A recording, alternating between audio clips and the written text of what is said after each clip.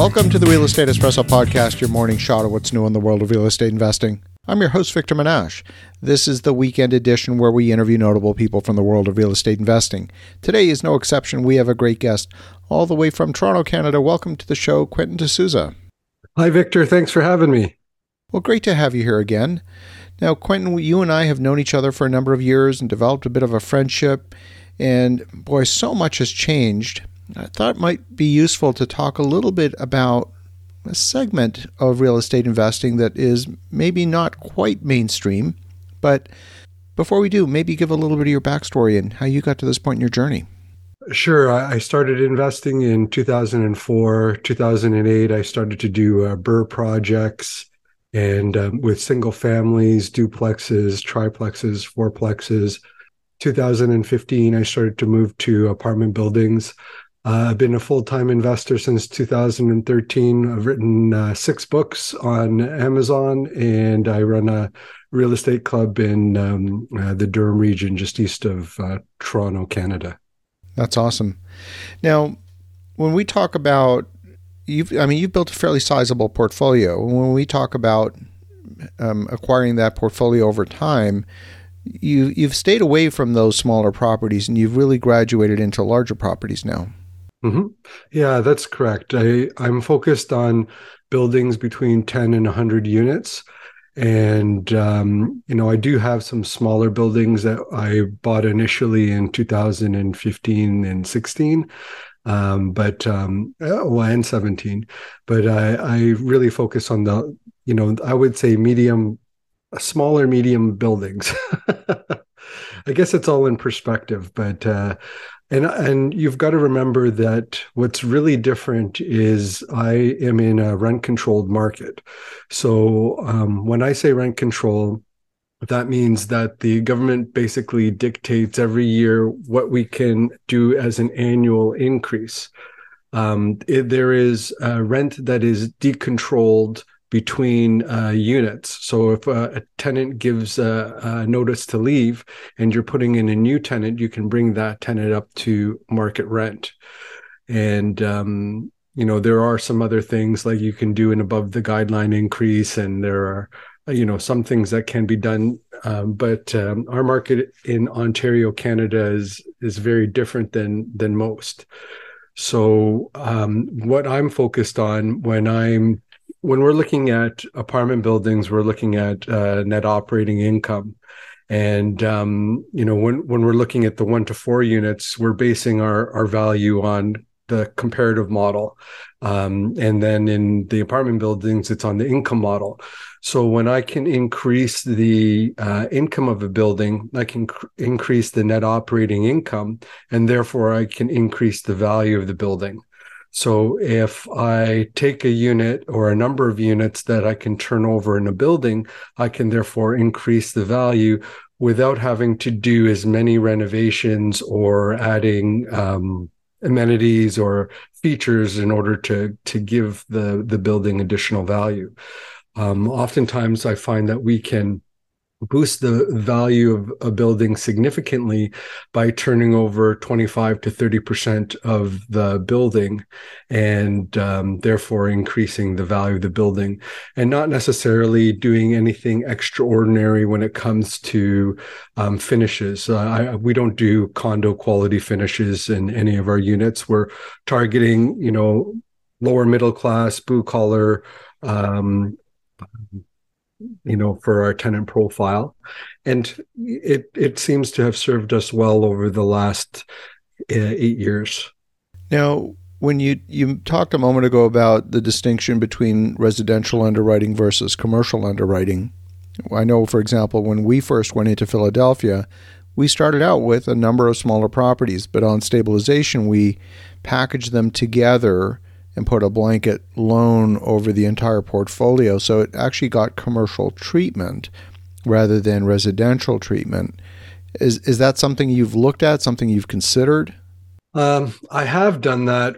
I've done blankets over some of my residential properties, but from a financing perspective, they're still financing it based on debt coverage ratio, and the rents just don't make sense in my smaller, like 1 to 4 unit properties when I've done a blanket commercial. In the 5+ unit space, that can work quite well, just because we have financing that's very different than that's what's available in the U.S. So we have CMHC, which is really kind of like the Fannie Mae, Freddie Mac, or Premier kind of. It's actually more like HUD financing. Yes, HUD financing, exactly. And we're getting 35-year amortizations, 40-year amortizations on our buildings. I'm just working on one right now where we have a 4.6% interest rate for a 5-year term. So that's quite good when you're talking about that, and add up, maybe 85% LTV with, as long as the debt coverage ratio supports it, it becomes quite nice from a financing perspective. Although we just got a news that we're going to see a bump up in June on the rates. Now, so when you're talking about repositioning, you're not doing a heavy lift on these buildings. These are presumably not amenitized buildings, so you're not really moving them up market. You're simply juicing the rents to the extent that you can within the rules as they're written. Right, and that's really, like, it's a neat little niche, because what ends up happening is you are always going to go through this process every few years, because the rents will never keep up based on the actual market rent versus the annual increase that you're allowed. So you can use this strategy to increase the rents, bring up the market rent, but because you're in a rent controlled environment, you could do this for 3 to 5 years, get to the same point 3 to 5 years from now, and have the same, strategy going forward for the next 3 to 5 years, because your rents have not caught up.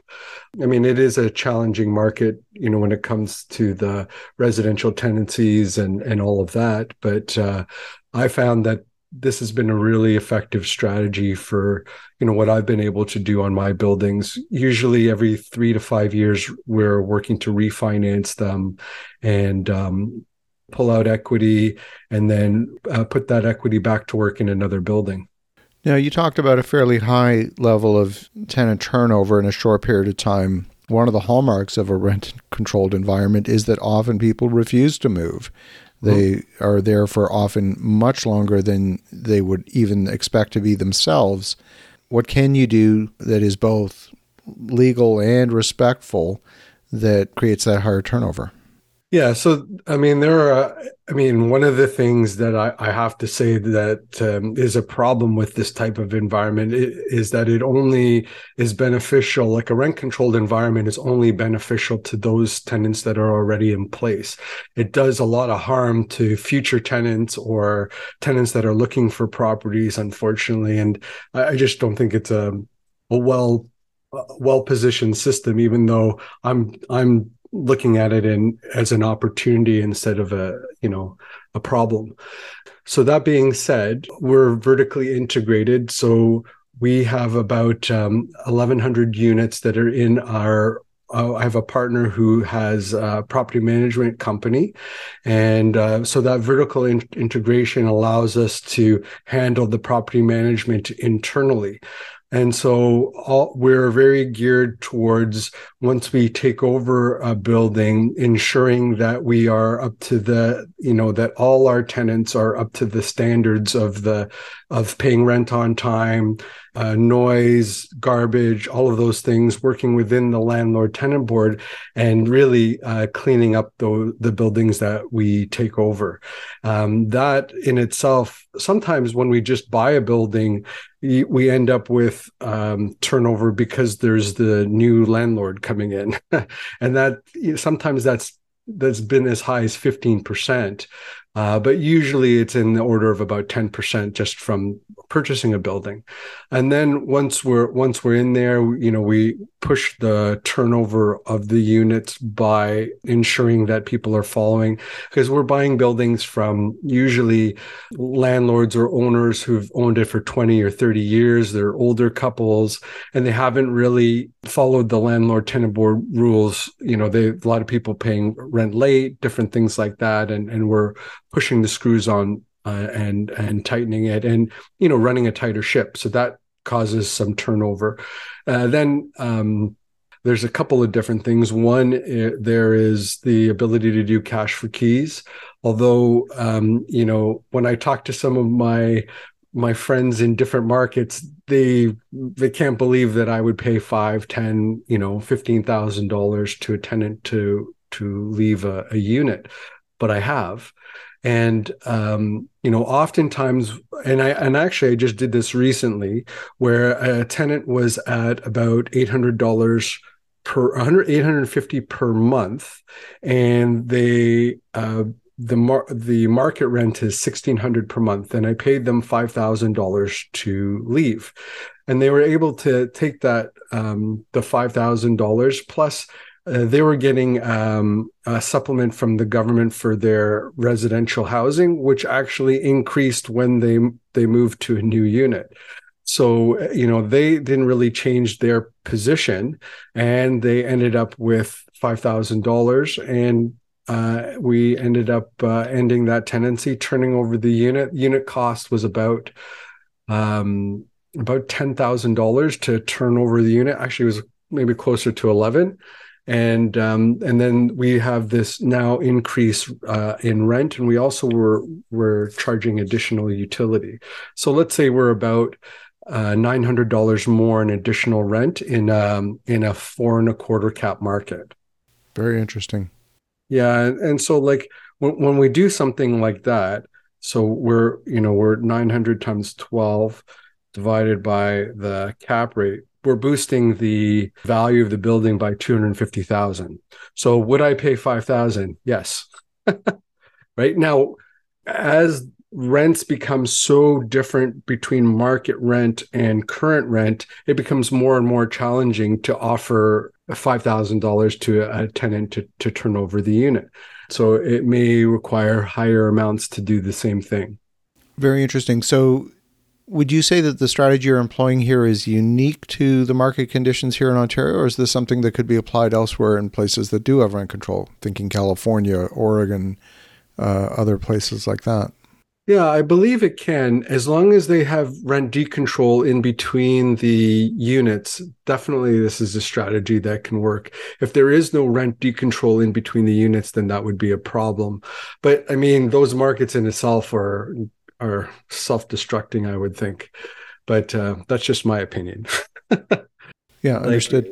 Yeah, but yes, definitely, it's an opportunity for them to, that's the way that I look at things. Try to find the opportunity and the obstacle, and that whole Ryan Holiday book, "The Obstacle Is a Way," is a great way to interpret what I'm doing in this market and what other people are doing in this market as well.